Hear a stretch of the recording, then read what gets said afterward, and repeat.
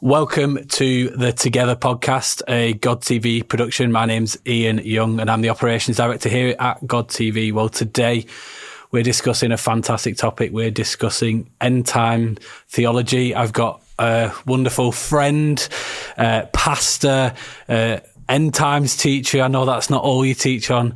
Matt Timms. Matt, welcome to the show. It's great to be with you today, mate. It is. I'm really excited about today. We've already had a brilliant chat before we started, but we're going to be talking about end times. Before we talk a little bit about who you are and why people should trust you and, you know, have their discernment about whether your teaching is a load of nonsense or not, Matt. You know, I advocate for you. You've got a wonderful family and a wonderful heart for God and, you know, real heart for him. But Matt, what do we mean when we talk about end times? You know, for anybody that's maybe not a Christian or a new Christian or Christians that have never been taught about it, what are we talking about when we say we're going to discuss end times theology? Mate, that's a great question to start off with. I mean, the Bible is quite clear. In fact, 1/3 of the Bible is made up of prophecy, not exclusively end time prophecy about Jesus's first coming.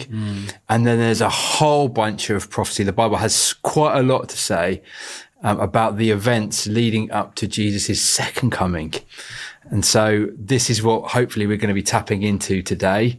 Whenever we talk about end times, there's a Greek word, the eschaton, the eschatology is the study of the last days, the end times. Why is it called the last days though? Like, you know, because I understand the, you know, second coming of Jesus. Let's say, you know, Jesus said he's going to come again, right? Like, but why is it the end times? Because that sounds pretty terrifying. It sounds really, really hectic. And actually, I kind of prefer to call it the end of the age. Because it's not like, oh, the times are going to stop and that's it. You know, when Jesus comes back, to the earth, it's actually to establish a whole new era. We'll hopefully be tapping into a bit of that today, which Jesus refers to as the millennial kingdom, the 1,000-year rule and reign of Christ upon the earth. So it's not the end times. You know, a lot of these kind of doomsday preachers are like, you know, preaching about that, you know, it's the end of the world. Well, it's not technically going to be the end of the world. When Christ comes back, it's going to be to establish his kingdom on the earth. Yeah, wow. Now that sounds more exciting, but I also know, because I've done a little bit of reading, you know, about the end times, that there's some scary stuff in there as well that we're going to get into, including what you just talked about. So for anybody listening, you know, please do hang around or fast forward to the exciting bits, because that's what people do. But Matt, I'm also really interested in who you are and your heart and, you know, how did you meet Jesus? Just because really I want to know why should we trust Matt Timms? So, like, who are you? What do you do? And how did you meet Jesus? Yeah, mate, great. So my name is Matt Timms. I'm married to Sally Timms, and we have two beautiful... Hi to Sally. Big shout out to Sally and the kids. Come on. Yeah. So we have two children, Eva and Judah. We live in Cornwall, and together we call ourselves a family on mission. So we're pursuing Jesus together. We're pursuing the calling that he has upon our lives. At this precise moment in time, that means that our ministry is outworked within the context of leading a faith community, leading a church called Wave House Church in Newquay. We've got like different activities and missional stuff, serving the community in a myriad of different ways. But our heart is that people encounter Jesus, because we believe that he is the only hope for the world. We believe that without him we are lost. And thankfully, he rescued me many years ago from a life of just pursuing my own dreams, my own desires, my own passions. Yeah, well, I definitely want to hear your testimony, but I'm also interested in, like, how does a family get like a mission statement? Like, how did that like come about? Like, I can't imagine how that conversation would happen, you know, in the home. Like, how did you come to family on mission as your sort of family catchphrase. It's really nice. But how did that happen? Yeah. So a few years back in about 2012, we were serving as the youth and assistant pastors at the church that we're now, funnily enough, senior leaders of. And the Lord called us out to go and plant a church in a small community called Perranporth on the north coast of Cornwall. And it was as we journeyed out of a very established church to plant not just a church, it's theoretically to plant ourselves in the community as a family that carry the gospel, the good news of Jesus.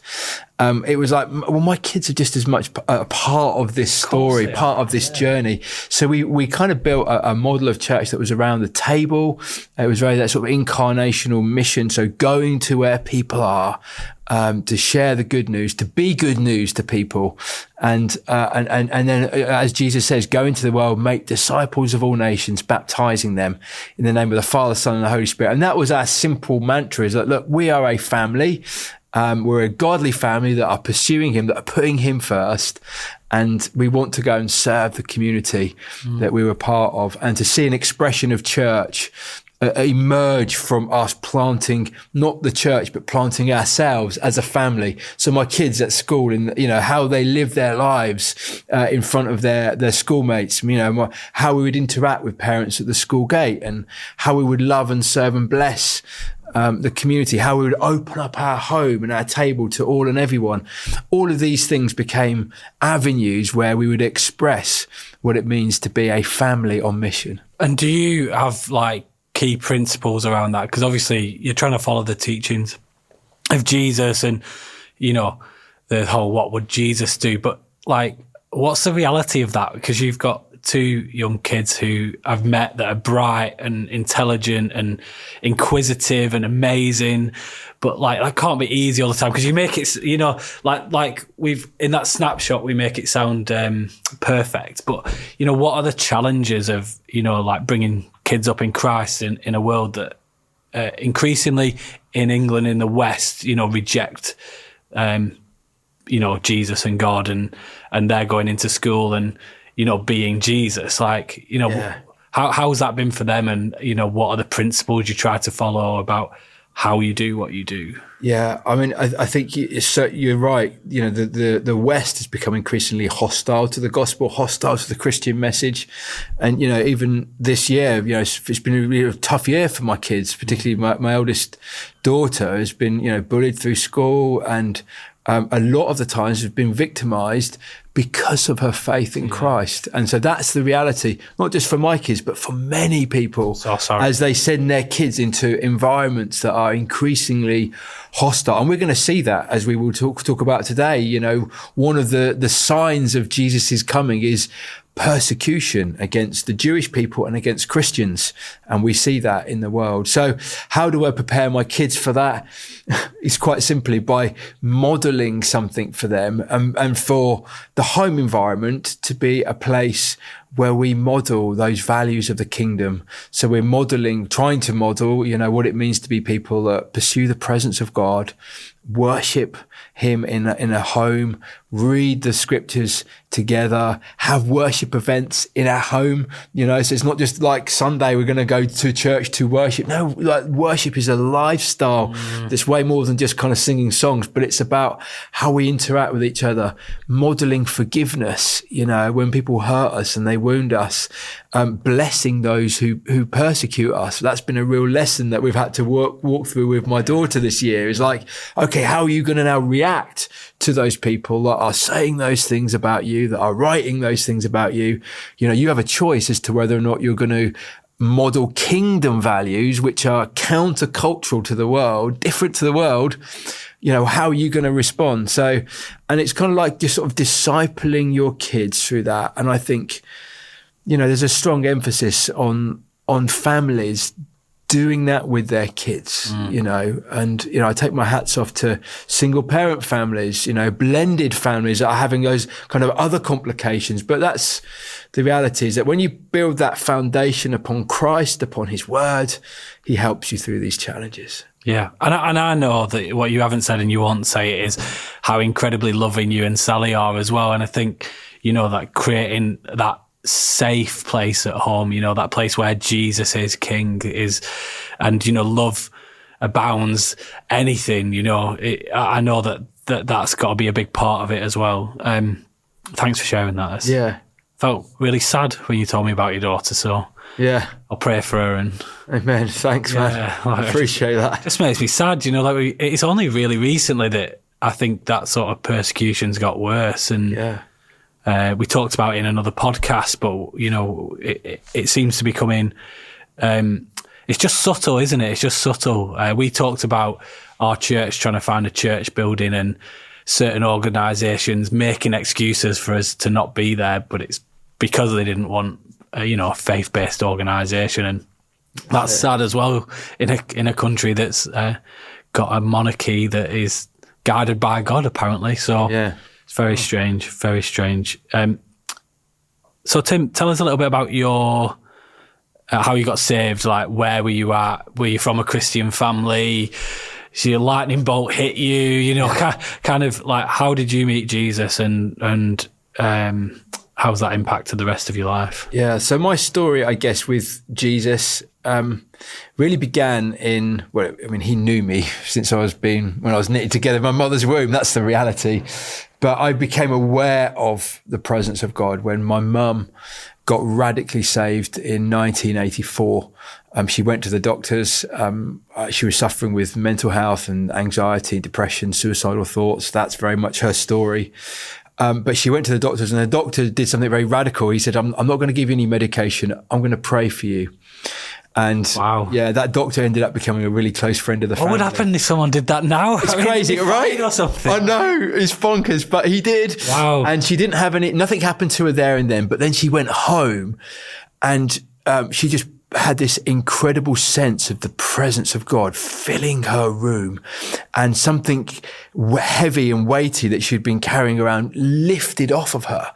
And she just broke down and just embraced Jesus in that moment. Only Jesus. I was 7 years old, and my dad saw this radical change in my mum. And because one minute she's like walking around depressed, almost wanted to kill herself. Next minute she's full of life and joy and hope.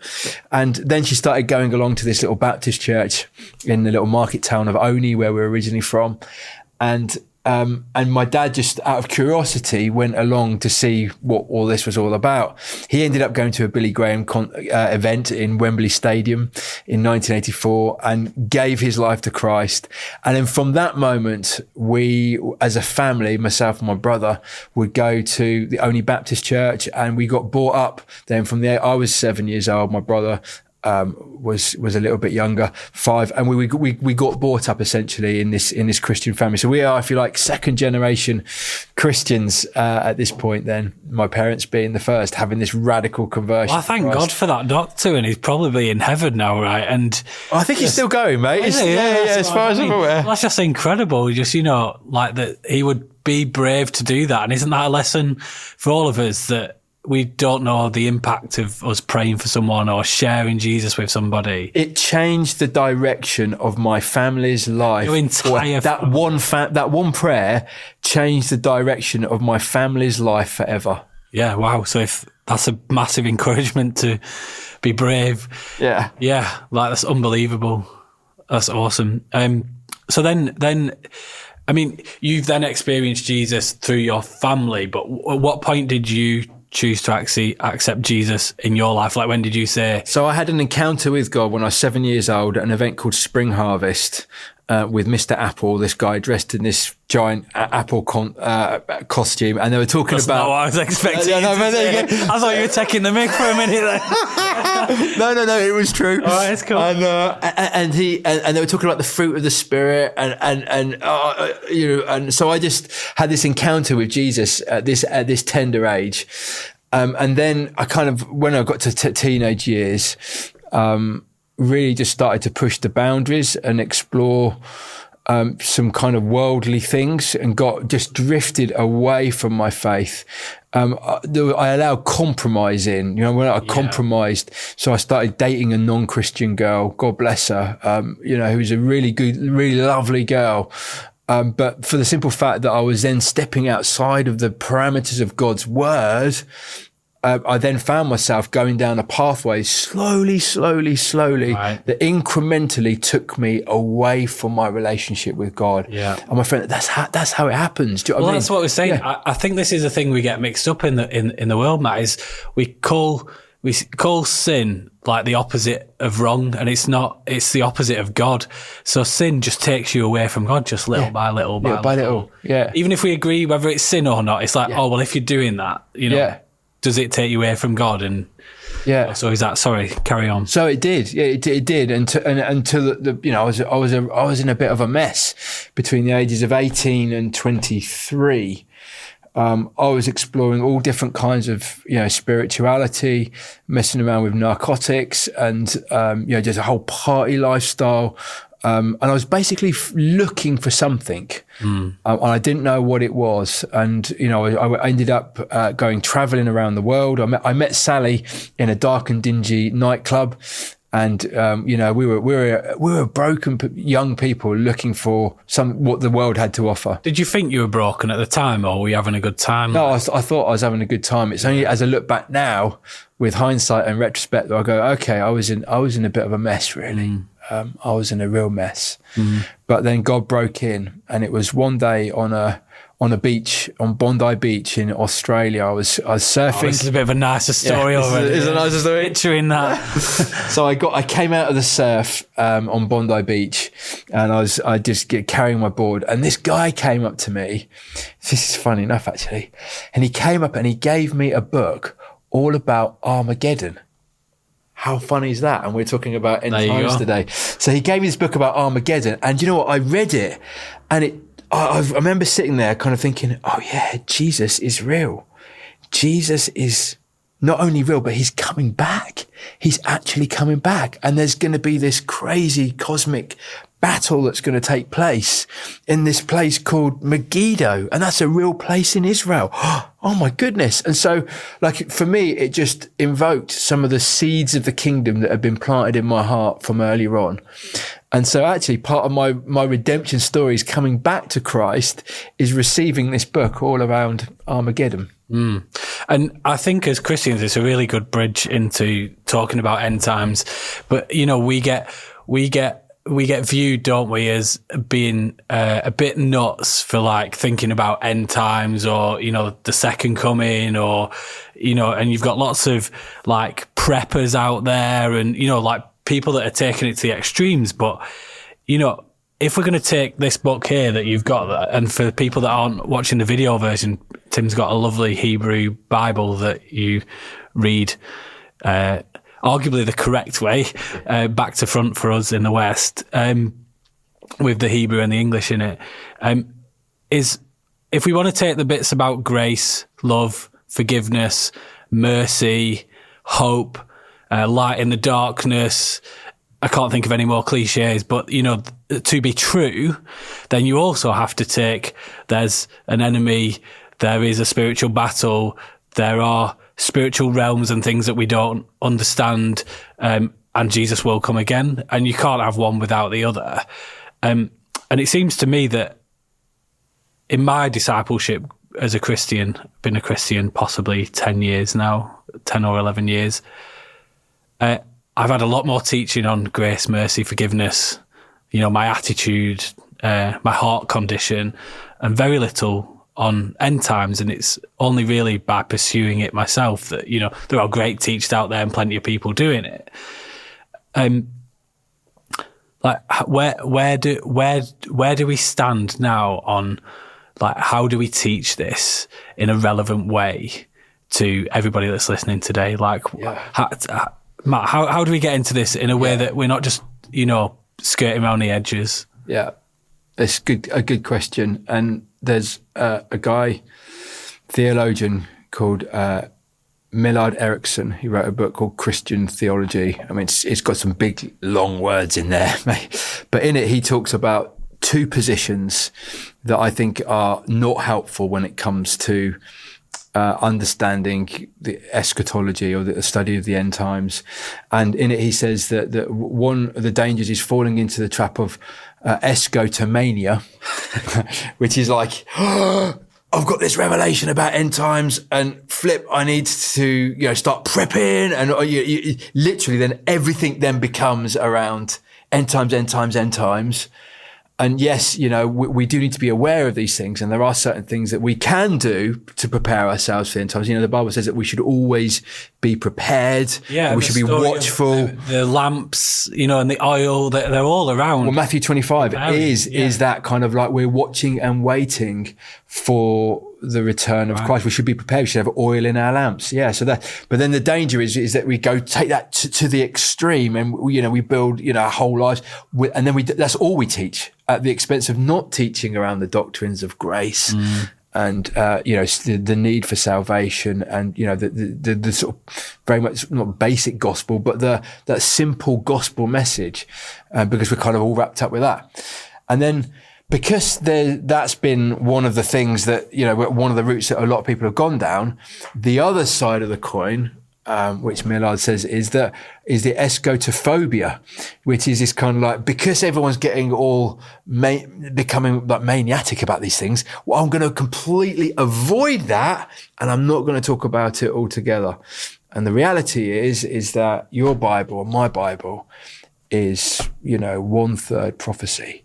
So we can't, and Jesus is quite clear. There's so much teaching around the events leading up to the second coming of Christ that you can't help but not talk about them. And, every day that goes past, we're a day closer to his coming. And it's a beautiful thing. Yeah. So, at the expense of having, I don't know what the word you use, the mania version of it. I mean, we are going to focus on it today, but I think really, I've got a ton of questions here, and I'm just wondering whether I want to ask them, because they're a bit, they're like, what about one world government? What about, the mark of the beast and natural disasters? I think we should get into some of that. Yes. But is there a way that you could summarize, the end times prophecies in, a roundabout way of like, it says that no one knows what will happen, right? But there is some stuff that we do know, Yeah. Could you summarize? Yeah, I will. People living at home? Absolutely. And take time, because I know it's complicated. Yeah, we are talking about a very complex topic that has different theological perspectives. Yeah. And, it's only as I've personally began to study these things that I've realised how much little I do know. Yeah. And so that's how I feel. But I think it's really important that we approach this. Anyone that's going to be a student of the Bible recognises that, the very word disciple is a learner. Right. So all of us, as we approach even the most learned theologians, now I don't consider myself to be one of them, but even the most learned theologians are still learning, and we have to have our lives shaped by the scripture, not our own understanding of culture and what's going on in the world. And the Bible is quite clear. There's a book that I found really, really helpful in this journey, which was by a guy called Derek Prince. And he wrote a book called The Prophetic Guide to the End Times, Facing the Future Without Fear. Right. So the first thing I'd like to say is that, as we study the end times, what it should do for the believer is that it should make us more hopeful. Mm-hmm. It should actually make us more, oh my goodness, he is actually coming back, and he's going to stand on the Mount of Olives. This isn't just some metaphorical thing that might happen. The Bible is clear. These things will happen. And well, you achieved that. You achieved that in the first 5 minutes when I asked you about the end times. I was like, I feel more hopeful now. So yeah. And that's what I hope as well too, Matt. So let's try and we'll have a little bit of time of teaching, I guess. Let's have a summary of the prophecies and timelines and what we think might happen. And then I'm going to ask you a bunch of questions. Yeah, sure. Everyone wants to know. Okay. I want to know. You might not have the answers, but I'm probably not going to have all of the answers. Do you know what? And that's a beautiful thing. I don't profess to have all the answers. We're just here to have a chat about it, and then people at home can make their own minds up about it. And people can put in the comments, can't they, their own beliefs about it, and we'll learn together that way, you know? That's how we learn. We're a community of disciples learning and growing together as we follow Jesus. And none of us have all the answers. In fact, the Bible does say that we know in part and we prophesy in part. So not one of us, not even the greatest prophetic prophet sees the whole revelation of God. Otherwise, the only person that does is God himself. In fact, Jesus says in his word that nobody knows the hour. Yeah. And even in his humanity, when he was on the earth, he didn't even know the times of which he would return. He said that was only for the Father to know those dates. Yeah. But we do know that that they will happen. So I would say, if you're kind of new to this whole idea of end time studies and you really want to dig into this, a really good starting point is going to be Matthew 24, Matthew 25. Jesus is teaching on, it's called the Olivet Discourse. And it's this little moment where Jesus knows that he's about to go to the cross. And in Matthew 23, he's standing there and he's looking over Jerusalem and he's kind of like, woe to Jerusalem. You've killed your prophets. And then he says this statement, which is really interesting. He says, in Matthew 23, he says, I long to gather you, speaking of Jerusalem, I long to gather you as a hen gathers her chicks, but you will not see me again until I hear you say, blessed is he, Barak haba Hashem Adonai, blessed is he who comes in the name of the Lord. And so in that, we get this little picture that all of Israel would have to be back into their land and in full ownership of Jerusalem for them to even say, Barak haba Hashem Adonai, blessed is he who comes in the name of the Lord. So Jesus is weeping over Jerusalem. He's crying over Jerusalem and his disciples are there with him. And then he says, and they say, look how beautiful this temple is. And he says, what in Matthew 24, guys, all of these stones that you see right now are going to be annihilated. They're going to be destroyed. And they ask Jesus two very, very important questions to understanding the end times. They say, when will that happen? When is Jerusalem going to get trampled on? And then what will be the sign of your coming? And I like to think of Matthew 24, Matthew 25, which is a conversation, this Olivet Discourse that Jesus is having. It's repeated in Luke 21 and in Mark 13. And if you imagine, like, we're sat in here and there's like 3 different cameras here that are kind of taking different angles on our conversation. Yeah. I like to think of, Matthew 24 as one angle, Luke 21 as another angle, and then Mark 13 as another. They're capturing the same conversation, but they all pick up little snippets of this conversation that I think is what Derek Prince calls the spine of Bible eschatology. So if you imagine if we're building a skeleton, you would put down the spine first, and then all of these other bits that you probably want to talk about today, they all hang off of this from this conversation that Jesus is having in Matthew 24. So I think understanding Matthew 24, or certainly getting to grips with what Jesus says, and the way that Jesus presents this conversation is meant to be a sequential order of events that are happening. So actually within Matthew 24, you actually get almost like a biblical timeline mapped out. How do we know it's sequential?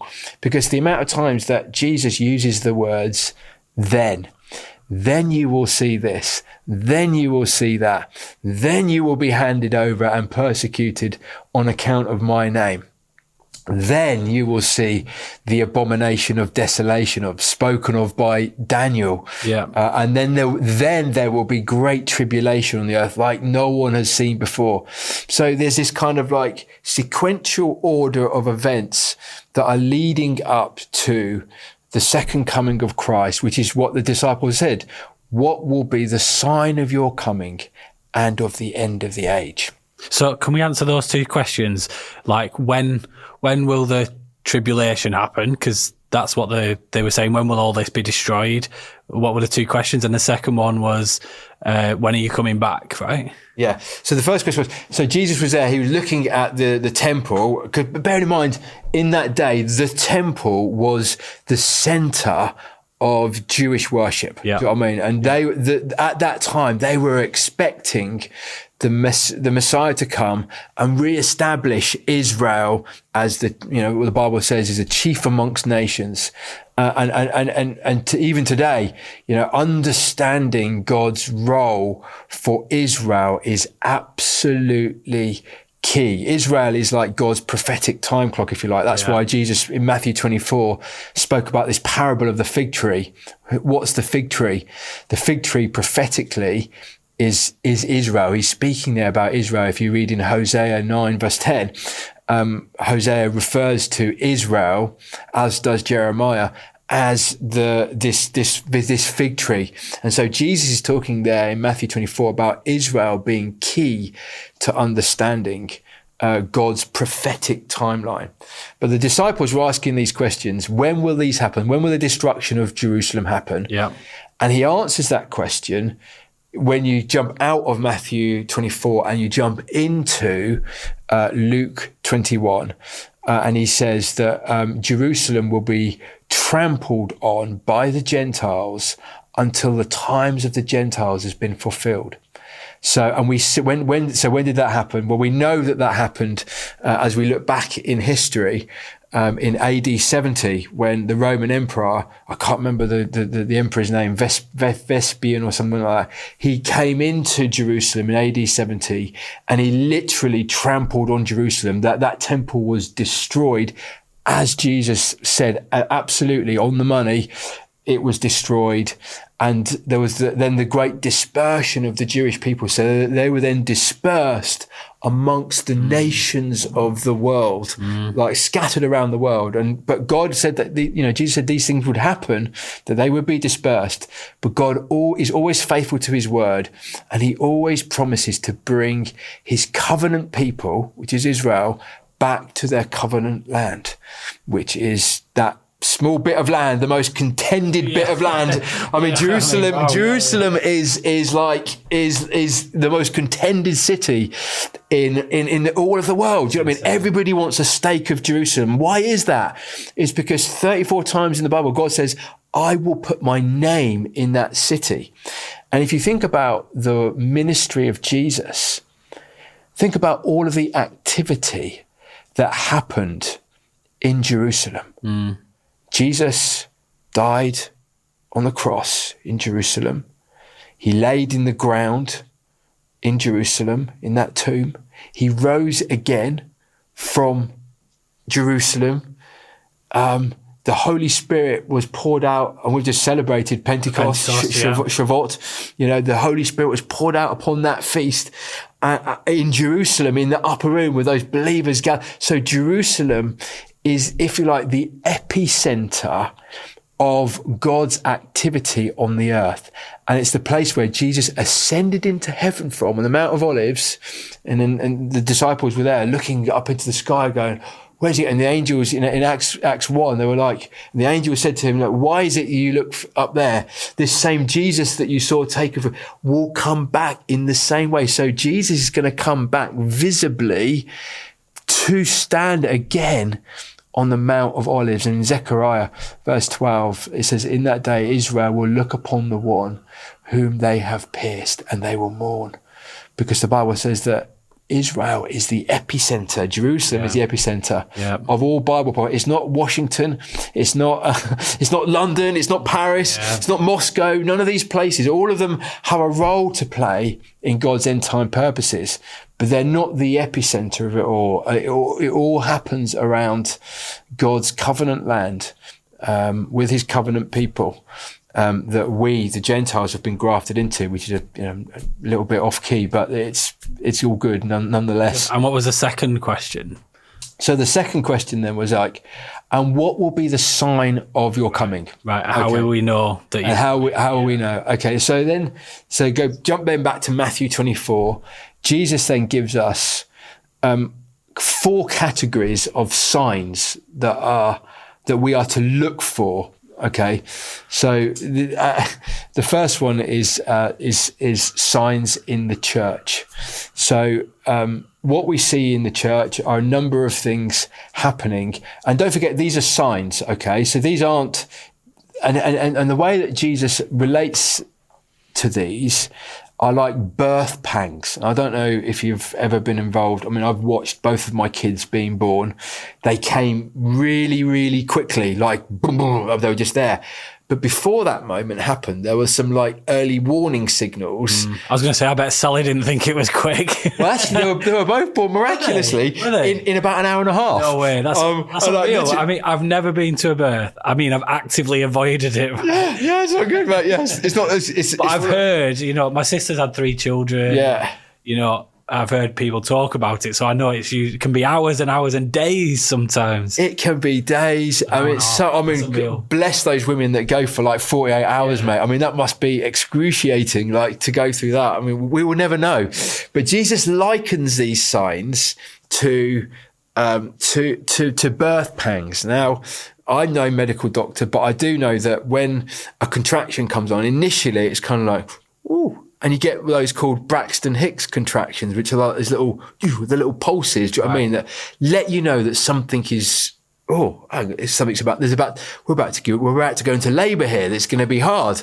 Yeah. And then what happens is they grow with their intensity. So everyone gets a little bit more, gets a little bit more, gets a little bit more until, there's 10 centimetres dilated, and then you're in full-blown labour, and then you're giving birth. And so Jesus is likening these signs that increase in intensity on the build-up to his second coming. And so these signs, number one, is signs in the church. And so these are things that will be happening in the church. And Jesus makes it clear in Matthew 24 that there will be great deception. Number one, great deception in the church. So people will be deceived. And we saw that. We saw that quite a lot with the whole pandemic thing and people going off into all sorts of different directions. And you could see how quite easily people could become very, very deceived. The second thing that he talks about is apostasy, that there will be a great falling away in the faith. And we see this again, even in our world today. We see that some churches are becoming more aligned with doctrines and beliefs that aren't upheld by the word of God. So there is this kind of falling away then into apostasy. And sadly, many of the mainstream denominations are going down that route. And it's like, oh my goodness, it breaks my heart. It even teaches it in the Bible. I mean, you want to scream and shout, right? It teaches it. In love, you want to share that truth. It's a sad reality that there will be a great falling away in the last days. But then Jesus also says that this gospel of the kingdom will be preached into the whole earth, and then the end shall come. So whilst there is this great deception in the church and this great falling away, there must also be a remnant bride. God always preserves a remnant. God always preserves the faithful ones who will endure who will stand to the end. And it's those ones, and I hope and pray that you guys together and us together, we're part of the faithful ones that will endure to the end, that will see this gospel of the kingdom. That's why I believe media is so key. It's one of the keys that God is using to advance the gospel, to preach the gospel into all creation, so that everyone. It's stuff like this that gives you great passion. You can see why people have missions going into North Korea, or trying to get to places where media isn't, and trying to preach the full gospel of Jesus and share his message, because I mean, it's just so hopeful, isn't it? And I want to be part of the remnant. God, please make me part of that remnant. Yeah. And getting it in the homes, getting the gospel in the homes, because actually, as we, I believe end time study, actually what it does is it makes us more hopeful, but then it also makes us more active. Yeah, it makes us want to go. It makes us want to go, right, okay, because we have got a part to play in the advancement of the kingdom of God upon the earth. We join with God on his redemptive mission. And actually what we're doing then is we're hastening the return of the Lord, because as we preach the gospel... Can we do that? Can we hasten the return? Or Well, no, I don't think we can actually... God has his time set. The time is set. But what we're doing is we don't speed it up. We don't speed up the time, but we're actively playing our part in the second coming of the return of Christ, because we're joining in with his mission. Yeah, Jesus says, so we're partnering with him. Yeah. I love that. And then you said there were 4. So what's number 2? So number 2 is signs in the church. Number 1, signs in the world. Right. Which the signs in the world he describes are wars, rumors of wars. What are we seeing right now? Yeah. This is escalating before our eyes. There is more wars happening right now in the world than what there ever has been. I know there's been 2 great wars. It feels very much like, many of us are going, is World War III just around the corner? None of us know. The Bible is quite clear that there will be wars and rumors of wars, and they're going to be increasing, like those birth pangs. There will be earthquakes, and natural disasters. So these aren't the effects of some crazy theology and understanding of global warming. Yeah. I don't like to call it global warming. I like to call it global groaning, because the Bible says that the earth is groaning, longing to be clothed with immortality. So all of creation, when it fell, is subject to the curse of the fall. And so when Jesus comes back and he establishes his millennial kingdom, he will show us how to live in harmony with creation. So we'll begin to restore that sense of Eden. Why do we call it the millennial kingdom when we've technically just had the millennial, of Jesus's birth anyway? Yeah. So the millennial kingdom is an idea that's found in the book of Revelations. Revelations, by the way, is not some weird, crazy book that's meant to be just understood by super Christians. It's meant to be understood and read by everyone. It's not the revelation of the end times or the revelation of the apocalypse or the revelation of the Antichrist. It's the revealing of Jesus and his kingdom. So whenever you look and read the book of Revelations, I encourage you to read it through that lens. Like, I'm not looking for the Antichrist. I'm looking to know Jesus and to know his purposes. Yeah. And in Revelation, it talks about that when Jesus comes back again at the end of the Great Tribulation, that we can talk about that again in a moment or two, but there will be that tribulation period upon the earth, which is when Jesus is going to come back and establish his 1,000-year rule and reign from Jerusalem. And that will be a 1,000-year period where Jesus will be ruling and reigning from Jerusalem. Got it. So what are some of the other signs? So you talk about, wars, rumours of wars, what are some of the other, like, number 2 signs in the world we were talking about? Yeah, so, and then in Luke 21, it talks about pestilences, which another word is very similar to sort of, pandemics, so all of these things are pointing us to, they're not like signs that we're like it's going to happen tomorrow, because none of us know the hour or the day, but what they are signs that point us to. What does a signpost do? It points to something. Yeah. So all of these are pointing us to Jesus, the Messiah, the Jewish Messiah who's coming back again. Pandemics, wars, rumors of wars, earthquakes and famines. They're the signs are in the world, if you like, that Jesus points to. Now, the third category of signs are the signs in Israel. And as I've already alluded to, Israel is the epicenter, if you like, of end time prophecy. It all ends in Israel, and Jerusalem being the epicenter, which is why during the Great Tribulation period, we see that, the Antichrist wants to establish his seat of worship in Jerusalem on that Temple Mount. That's why there's such contention over that ground. Even now, it's the most contended site, biblical site, historical site, religious site, and all. Everybody wants a stake in that ground. Why? Because it's where Jesus is going to rule and reign from. That's why there is such contention over that site. So Israel is one of the prophetic signs, and I believe one of the biggest prophetic signs that we are in the end times, or we're certainly moving towards the end times, is that Jesus refers to the Israel blossoming, like when in the time of the summer. And, Israel being reborn as a nation in 1948, May the 14th, 1948. And then also the recapturing of Jerusalem in 1967 in that 6-day war. I believe they are really big signs. If we were to look at the signs that we are in, because the Bible says that this generation will not pass away until you see these things take place.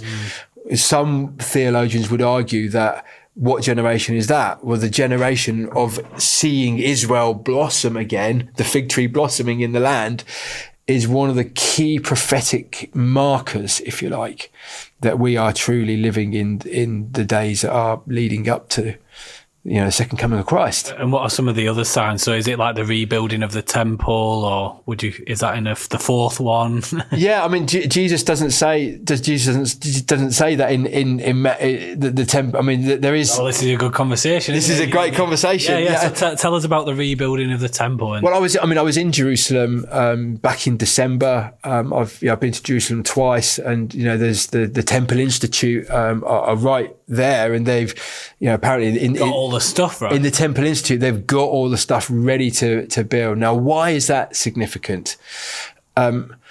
Because in Matthew 24, Jesus does say that there will be an event called the Abomination of Desolation, spoken of by the prophet Daniel. And when you see that event happen, there will be times on the earth like there has never been seen before. In fact, Jesus does go on to say that had those days not been cut short, that no flesh would survive. So, there's different interpretations around that verse and around that, the eschatology around that. One sort of view is what they call the preterist view, which is that, well, all of these events happened in AD 70. Right. So they're historical. It's done. The only thing that we're waiting for now is the second coming of Christ. Yeah. And then there is a kind of futurist view, is that that event is still yet to happen in the future.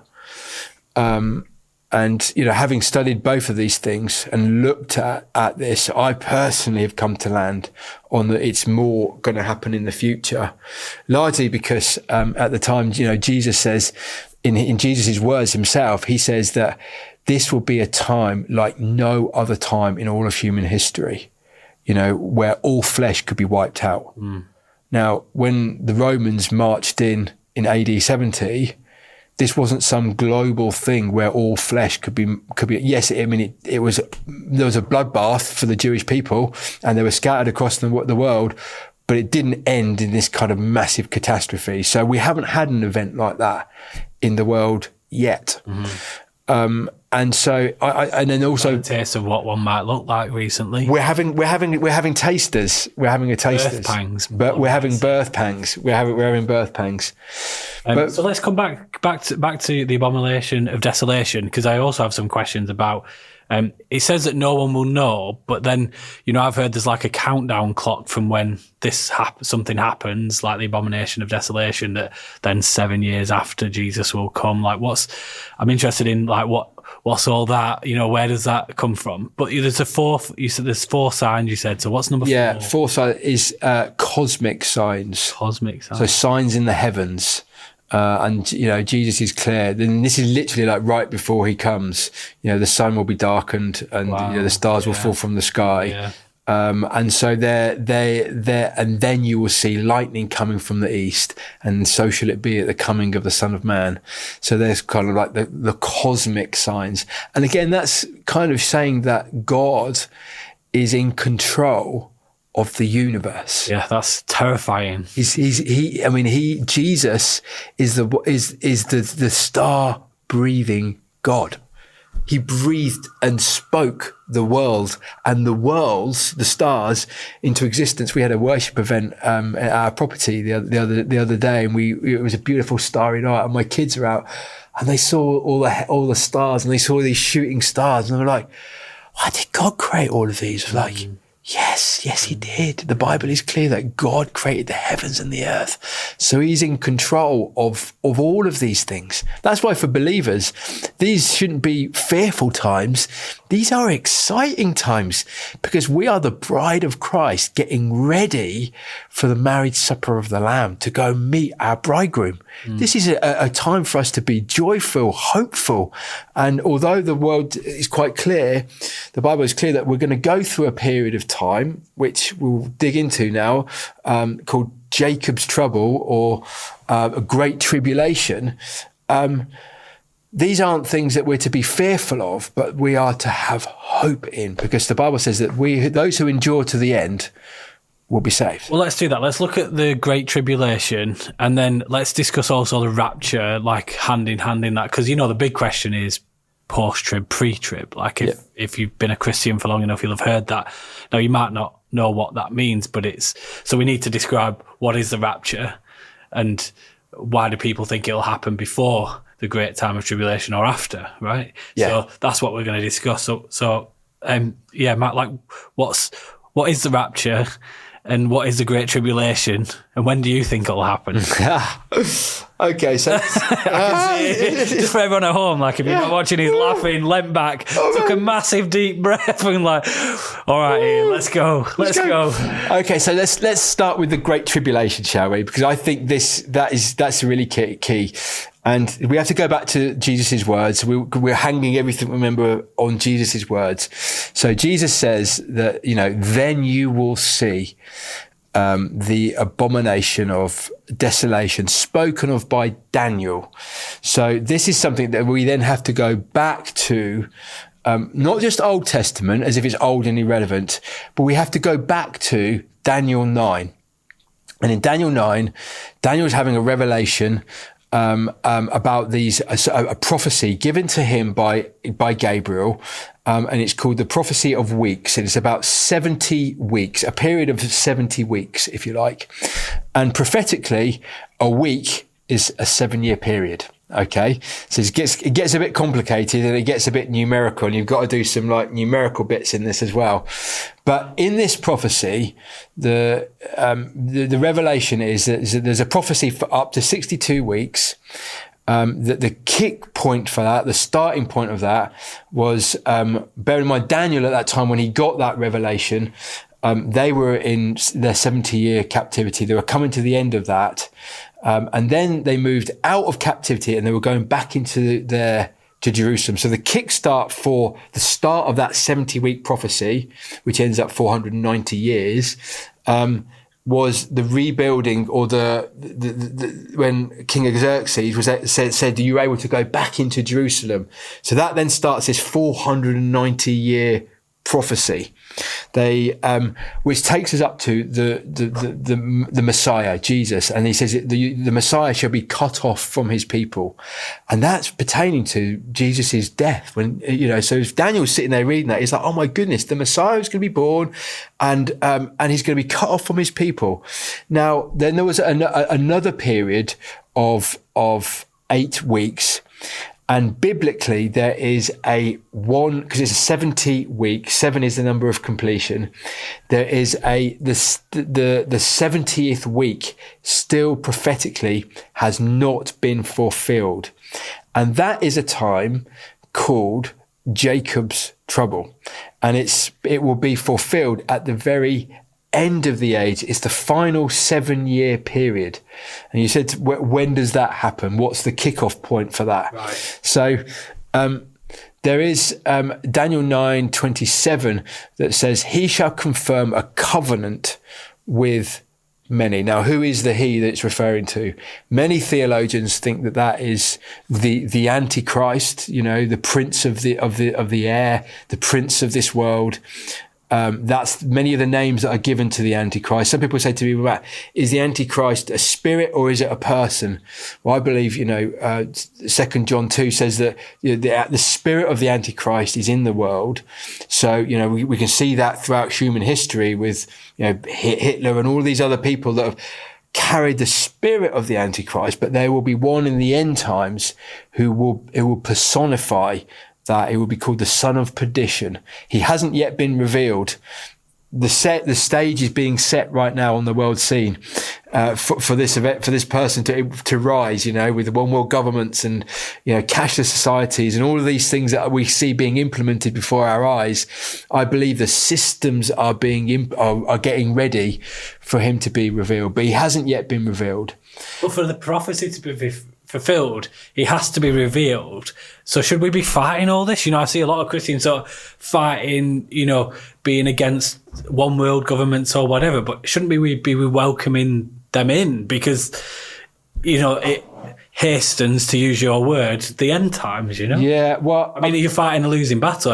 God already knows this is going to happen, right? Yeah, so we're not fighting a one world government. But these things, the Bible says that these things will happen. Right. When we see the development of, CBDC, central bank digital currencies, and the removal of cash, when you view that through the lens of Bible prophecy, Revelation 13 talks about the beast rising out of the sea, and he shall make every single person, great or small, receive a mark on their forehead or on their hand, without which they will be able to buy or sell. Right. So we're talking about a global economic system that is under the rulership of the Antichrist. That's not yet being implemented, and that should. Well, it could be, we're talking about like social credit scores to be able to do things. We're talking about, single currencies. This all kicked off when we had the euro, right? It looked like, a single way, and having. The big thing I've seen in tech recently is all the implants and things like that. So without being scaremongers or even if these don't reach the whole world just yet, they're gonna. It's inevitable. Why? Because the Bible tells us so. Right. And, Jesus actually says in Matthew 24:37, as in the days of Noah, so shall it be at the coming of the Son of Man. So then you have to go, okay, so what was happening in the days of Noah? And we'll come back to the Daniel bit as well, because the Daniel bit is really key. Yeah. Days of Noah was really quite key. Genesis 6, we see that God brought judgment upon the world because humankind, human flesh had been corrupted. Yeah. It had been changed. They were breeding with the Nephilim. Who were the Nephilim? They were the fallen angels, and they were intermarrying with humans and then created. So this is always the enemy's tactic. You and I, we're made in the image of God. So by default, because you were made in the image of God, you were born with a target on your back. The enemy, this is what Jesus says in John 10:10, the enemy, the devil, comes to steal, kill, and destroy. So his mandate is to destroy everything that's made in the image of God. That's why we're seeing the marring and the moving away from biblical marriage. That's why we're seeing a move away from male and female. Why is transgender? He's changing gender. Now, the last thing to be changed is transhumanism. And how are we seeing, I believe with all my heart, right, how we're seeing this outworked in our world now is the changing of what it means to actually be human. Changing marriage, that which was ordained by God, changing what it means to be gender, made in the image of God, and then transgender, so transhumanism, and we see this happening now. People wanting to implant chips into our brains and connect us virtually to this to the cloud, so that we can live forever. This is nothing but an attack, a satanic attack, and. To use the words of Mike Bickle, he wrote an incredible article, and I encourage you to dig into this.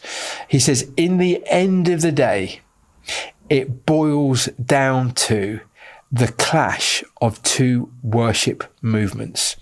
We will either be aligned with King Jesus and his kingdom, and we will be worshipping him, separated from the world, pulled out of Babylon and the systems of this world, which are antichrist, and set apart for him as a pure, spotless bride. Because the Bible says that Jesus is coming back for a bride without blemish or wrinkle.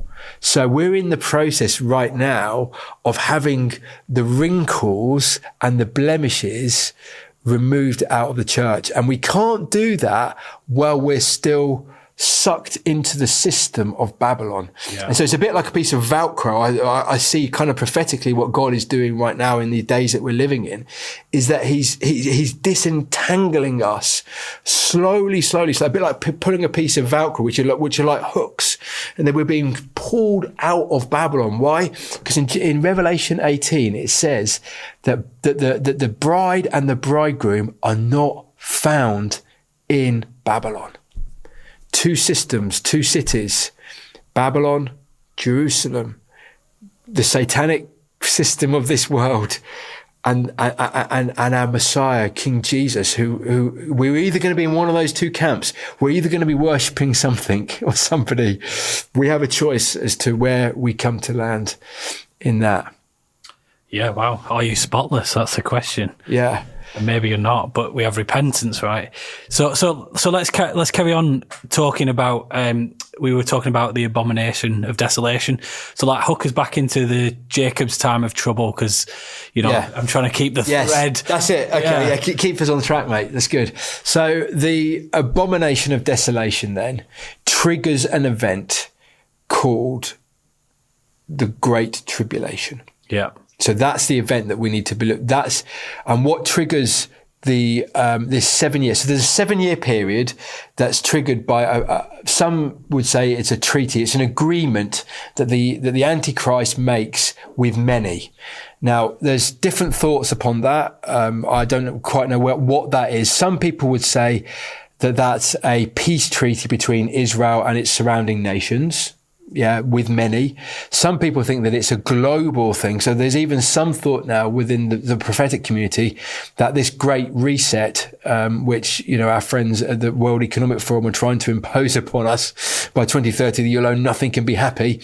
That agenda, they're saying that is the, if you like, could be this kind of like the trigger of the final 7-year period. But there'll be a final 7-year period, that final week of Daniel's prophecy that is yet to be fulfilled will come about with some agreement that the Antichrist will make. And then halfway through that 7-year period, there's 3.5 years, and then there's the abomination of desolation, which happens in the midpoint of that 7-year period. Yeah. And then that gives 3.5 years from the abomination of desolation to the very end of the tribulation. The tribulation won't last forever. So some people think that the tribulation is that full 7-year period. Jesus refers to this time period as being 3.5 years. So I think the final 7 years, the time of Jacob's trouble, which is the prophecy by Daniel, which is the prophecy by Daniel. Yeah. It's going to be a gnarly time to be alive on planet Earth, because like the enemy knows that his time is short. People think, well, is that God's judgments being poured out? No. It's not God's judgments being poured out. That's the time of tribulation where the enemy is waging war against the saints. And then midway through that 7-year period, there's an event called the abomination of desolation, spoken of by Daniel, which triggers then the final 1,260 days times and a half, or 3.5 year period, where he will set himself up to be God in the Temple Mount, which means that in order for him to stop sacrifices, because this is what the Word of God says, that the Jews would be able to restart, which is going back to your original question around the Temple Mount, and have the Jews got everything in place? Yes, everything is in place now to restart sacrifices on the Temple Mount. So there's some that would say that, yes, all of these things are happening now, and there's a definite acceleration towards this moment. So do you believe we're living in the end times? Peter was quite clear when he got up at Pentecost, and he says, my friends, these people aren't drunk as they suppose. And he goes and he quotes from the prophet Joel, in Joel 2, verse 28. He says, in the last days, I will pour out my spirit upon all flesh, and your young men will have dreams, and your old men will have visions, and that prophecy. So we've been living in the last days since that moment. We've been living in the last days for the last 2,000 years. And in fact, the early church lived with this expectancy that Jesus could return at any moment. Yeah. I think that's exciting though, because what they had that we don't have, they were so close to Jesus having been here, you know. So I guess those prophecies, as you see them fulfilled, they didn't have this book. So like, you know, we now have this book, which is amazing, and hindsight and everything else. But they were also living in this tremendous time of having, you know, seen prophecy fulfilled and maybe even met, you know, Yeshua. Yeah. You know, so I think it's like incredible, like the different camera angles, you called it, that you would get from, depending on where you lived in history, you know, in worldly time. It's incredible. So that's explaining what the time of tribulation is. So what's the rapture? What does the Bible say about rapture? And then we can discuss pre-trib, post-trib. Okay, so there's 4 main scriptures around the rapture. 1 Corinthians 15 talks about that in a twinkling of an eye you'll be changed. The word rapture literally means snatched away. Right. So, and it's this idea that the church are going to be, we're going up to meet him in the air. 1 Thessalonians says that we will be changed in a twinkling of an eye, and we will go meet him in the air, and then we will be like him. We will see him as he is, and we will be we are going to be raptured, taken out of this world to go and, as the bride of Christ, taken to be with our bridegroom king. And the Bible is quite clear. Jesus uses throughout the scriptures, even at the new covenant, when at the Last Supper, he used the language of a bride, of a marriage. And so this is what we have as believers to look forward to, that we will be married to our bridegroom king. So at the moment we're betrothed, and we see him and we get glimmers of him. But, you know, Song of Songs, you know, it's a bit like, where is my beloved? You know, my beloved is gone away. But the Bible says that he's coming back to get us. And in fact, the Bible says that he's gone away to prepare a place for us, that he would come and get us to be with him. So the end destination for the believer and those that are part of the bride is that we would be with him. And there is a moment when that happens, and it's called the rapture of the saints, where we are taken away from this world to be with him forever and ever. And it's going to be glorious, my friend. It's like, oh my goodness. It's like everything, you know, all of these light and momentary troubles, is what the word of God says, are achieving for us a future glory. And it's that when we get to behold him and we get to look upon him, and we will see him face to face, and we will be able to look and see the hands that were pierced on our behalf, you know, those nail pierced hands. We'll be able to look upon those blazing eyes that are burning with passion and love for each and every one of us. We would be able to experience that love in our hearts and that sense of belonging and connection that we all long for. We all long for, that's found in none other than the person of Jesus. And it is that moment that we're living for. We must live for that eternal moment, because it's going to be glorious. I mean, I'm trying to hold back the tears, to be honest, Matt. You know, like it is encouraging. So then there's a very heady theological discussion that is, well, does that happen? Is God going to come back and take us away before the Great Tribulation? You know, and is it everybody? Yeah, What do you think?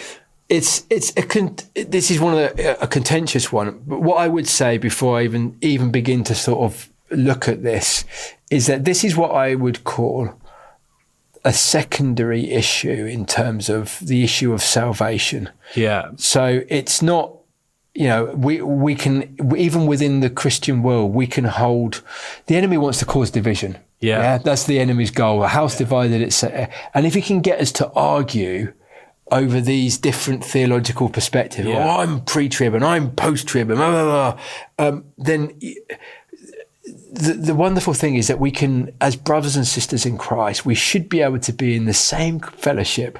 I've got people in my church that have come to land in a different persuasion on this than me. Yeah.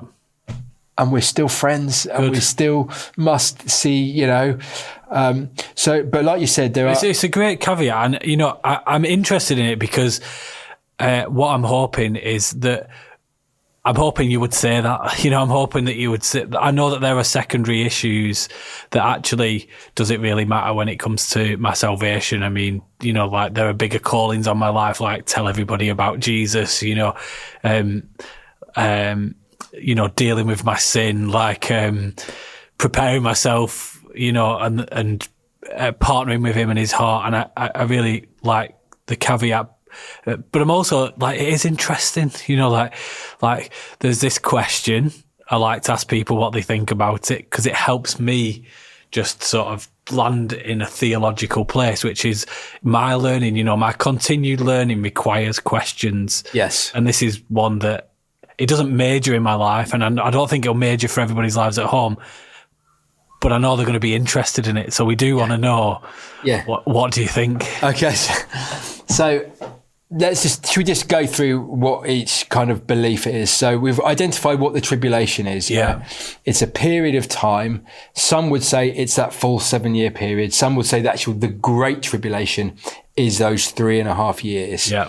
And then there's this idea of the rapture, which is where, as we've said, God's people are taken out of the world to go and be with Jesus. Transferred from mortal bodies to immortality. Yeah. So we'll receive our resurrected bodies then. Yeah. So there's an idea, a theological view that happens before the tribulation. So before the time of Jacob's trouble. They call that position pre-tribulation. And that thought is a relatively new thought in the church. So kind of it came about by a guy called John Darby in around 1830. So that's kind of, and he's called, if you like, the father of Mr. Pre-Trib. Mr. Pre-Trib thought, the father of the pre-tribulation thought that we would be taken out before that 7-year period. Well, it's a nice thought, Matt, isn't it? Like a God who loves us, who knitted us in our mother's womb, who knows every hair on our head, who has a plan for our life, who loves us. And, why wouldn't he take us? It's a great thought. I like, it's a great thought. I know why. I would love to think that. I really would. And so pre-trib is one. Then there is what they call mid-tribbers, which are, so we talked about the time of Jacob's trouble being that 7-year period. It depends where they're sitting. Some people would say, well, we're going to get to the Great Tribulation, which is the time that Jesus spoke of, which is the abomination of desolation. We will be out of there, taken, snatched away at that point. Yeah. And that's called the sort of mid-trib. Okay. That's not as common as the other two. Yeah. And then the other one is the post-tribulation, which is that the church will be present in and through the tribulation period. And so there's kind of two positions really. One is escape and one is endure. That's the way I like to look at it. We're either called to escape this world or we're called to endure it. Mm-hmm. And where I've come to land as I've studied the scriptures is that you have to do a lot of pulling out of the scriptures what's not there to land on the pre-tribulation. Jesus doesn't, because you're saying that there is 2 second comings. One where Jesus comes for his church. We go meet him in the air, then we go back up to heaven, marriage supper of the Lamb, and then come back down to rule and reign with him in the millennial kingdom.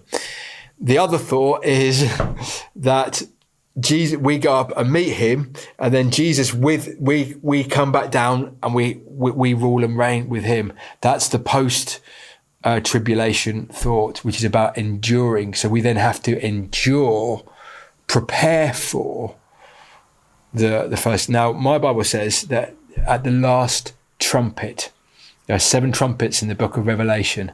Jesus refers to the last trumpet in Matthew 24. At the last trumpet, when you hear that, then you know that the second coming is coming. At no point when you read any of Jesus's teaching does it refer to this kind of like idea that there's going to be a secret rapture of the church, that we're going to be pulled out. In fact, my Bible says that those who endure to the end, and it's very, very clear that during the tribulation period that there will be saints. There will be people that are believers in Jesus, either converted to him because there's going to be martyrs during that great tribulation period. So there are going to be saints upon the earth during that time. Listen, I've come to this place in my head and my heart where I would love it if we were taken out beforehand. But the more I'm reading of the text, and if I just read the text as it is, the more I can see that we're being prepared to endure through it. We will see him face to face. So listen, this is what the Apostle Paul says: for me to live is Christ and to die is gain. And so whether we live in this body, I'm living for Christ. If I die, it's a gain. So if I die during the tribulation and get my head cut off, glory. Yeah. I'm going to be with him forever and ever. Amen. But there is this sense that I do believe that we're going to be in right until the very end. Not that we're going to be subject to wrath. There is the bowls of judgments that will be poured out upon the earth. But I don't believe that we're going to be subject to wrath. And you know what? As you look through the Bible, God always has a way of preserving and protecting his people, even in and amongst great tribulation. So, the plagues of Egypt, for instance, when you read, in the story of Exodus 1 up to Exodus 12, until they let Israel left, they were preserved in this area called Goshen. Yeah. Goshen was an area within Egypt that was a blossoming land. And all of the plagues of Egypt fell upon Egypt. Not one of them fell upon Goshen. So no. God has Noah, God judged the world and for their corrupted flesh, but he preserved his people. So I believe that God can and will preserve his faithful remnant. Yeah. I mean, I think as well, that there has got to be, you've got to shift your thinking to an eternal perspective, because does it really matter? Because if I die, I'm going to be in heaven with Jesus anyway, and I'll have a different perspective. Who knows what that's like, but we just know it's going to be glorious. We know that it's good, right? So it's like you said, to die is gain. Yeah. So that's the first thing, is like, right, shift my thinking, and then this question doesn't really matter anymore. But equally, that in that time of shaking, endurance is the people are gonna fall left and right. What do you think happens to them? What if you're like a solid Christian? It is the end times. It's all 7 years, and you get deceived. Because we're talking a question of salvation then, because then it really matters. Yeah. Because he's going to come back for his church. You've been part of his church whole life. You have given your life to Jesus, but then you might die in that time. You might, is he going to come and rapture you if you've been deceived? Is that for everybody? I mean, what are your thoughts on all that? That sounds, because they're the questions I've got. Yeah, mate, these are great questions, and we're digging into some pretty in-depth theology now, in terms of the question of salvation, which I think is what you're raising. Well, can you lose it? Can you lose it? Were you saved in the first place? Then, right. Did you have something to lose? It's a really interesting one, and we come back to this idea, and I love how. Theologians like David Pawson would say, when it comes to the issue of salvation, I am saved. I am being saved. I will be saved. Yeah. And so salvation isn't this kind of like one-time event. I put my hand up in a meeting that, I said a prayer, or even I got baptized. The Bible says that we work out our salvation with fear and trembling unto him. So salvation for the rest of our lives. Yeah. So I think we can be certain of our salvation because the Bible says that we're saved by grace through faith. So there is an act of the grace of God that saves us, that pulls us into relationship. We've been adopted as his children, and now we get to call him Abba, Daddy, that intimate relationship. And this is what Jesus says in Matthew 24, Matthew 25, actually. And we can bring it back to the teachings of Jesus, because Jesus is quite clear and he gives a very stark warning. And he likens the end time church to 10 virgins. 5 of them had oil in their lamp. 5 of them didn't. 5 of them were wise. 5 of them were foolish. And many theologians would say that, okay, well, what's that oil? What does that oil represent? Because it means something. Yeah. And, if the jar, because they had the jars, they had everything look good on the outside, and they even had enough oil to start with, but they ran out of oil. Yeah. They ran out of, at the last moment, they were like, oh my goodness. So they ran out of oil. So what does that oil represent? Because that's really important for us to understand. And I think this is one of the keys, to help us from being deceived in these last days.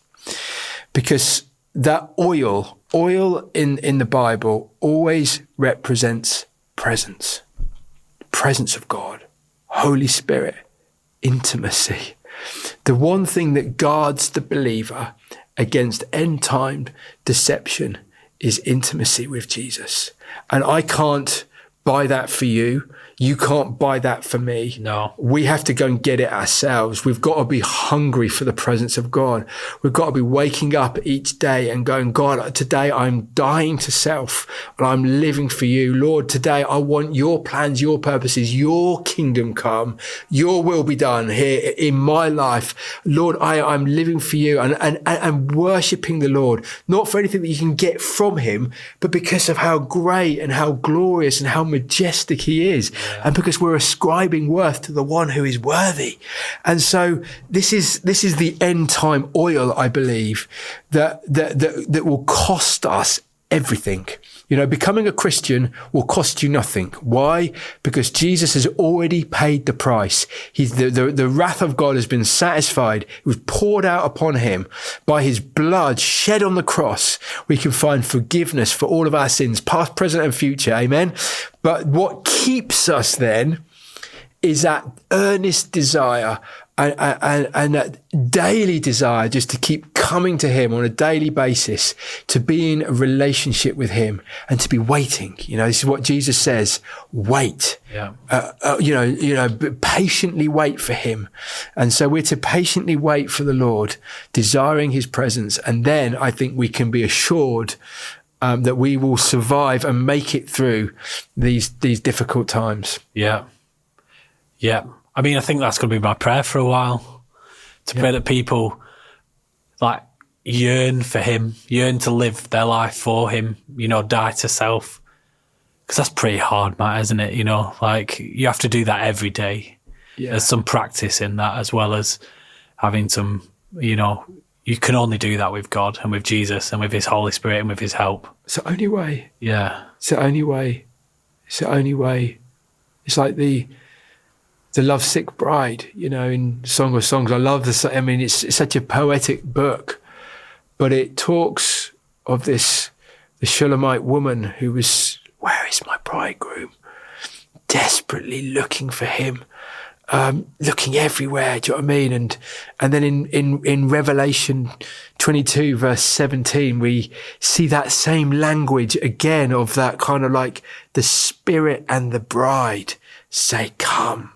come, Lord Jesus, come, the Maranatha cry of the church.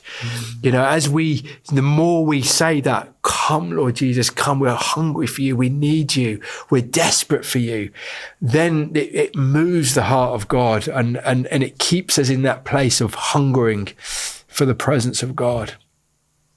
It's funny, Matt, we've been talking for an hour and 24 minutes and everything has led us back to Jesus. And I don't know about you, but I feel his Holy Spirit here with us now. You know, I feel more connected with you, and I feel hopeful about him coming back and his kingdom. And I feel reinvigorated to die to self, to live my life for Jesus, to maybe make some different decisions. Yeah. And that's just incredible. So I want to thank you for that. Yeah, bless you. Yeah, from the bottom of my heart, just sharing some of Jesus. I mean, Matt, I've got about 1,000 other questions, but, you know, we've kind of run out of time.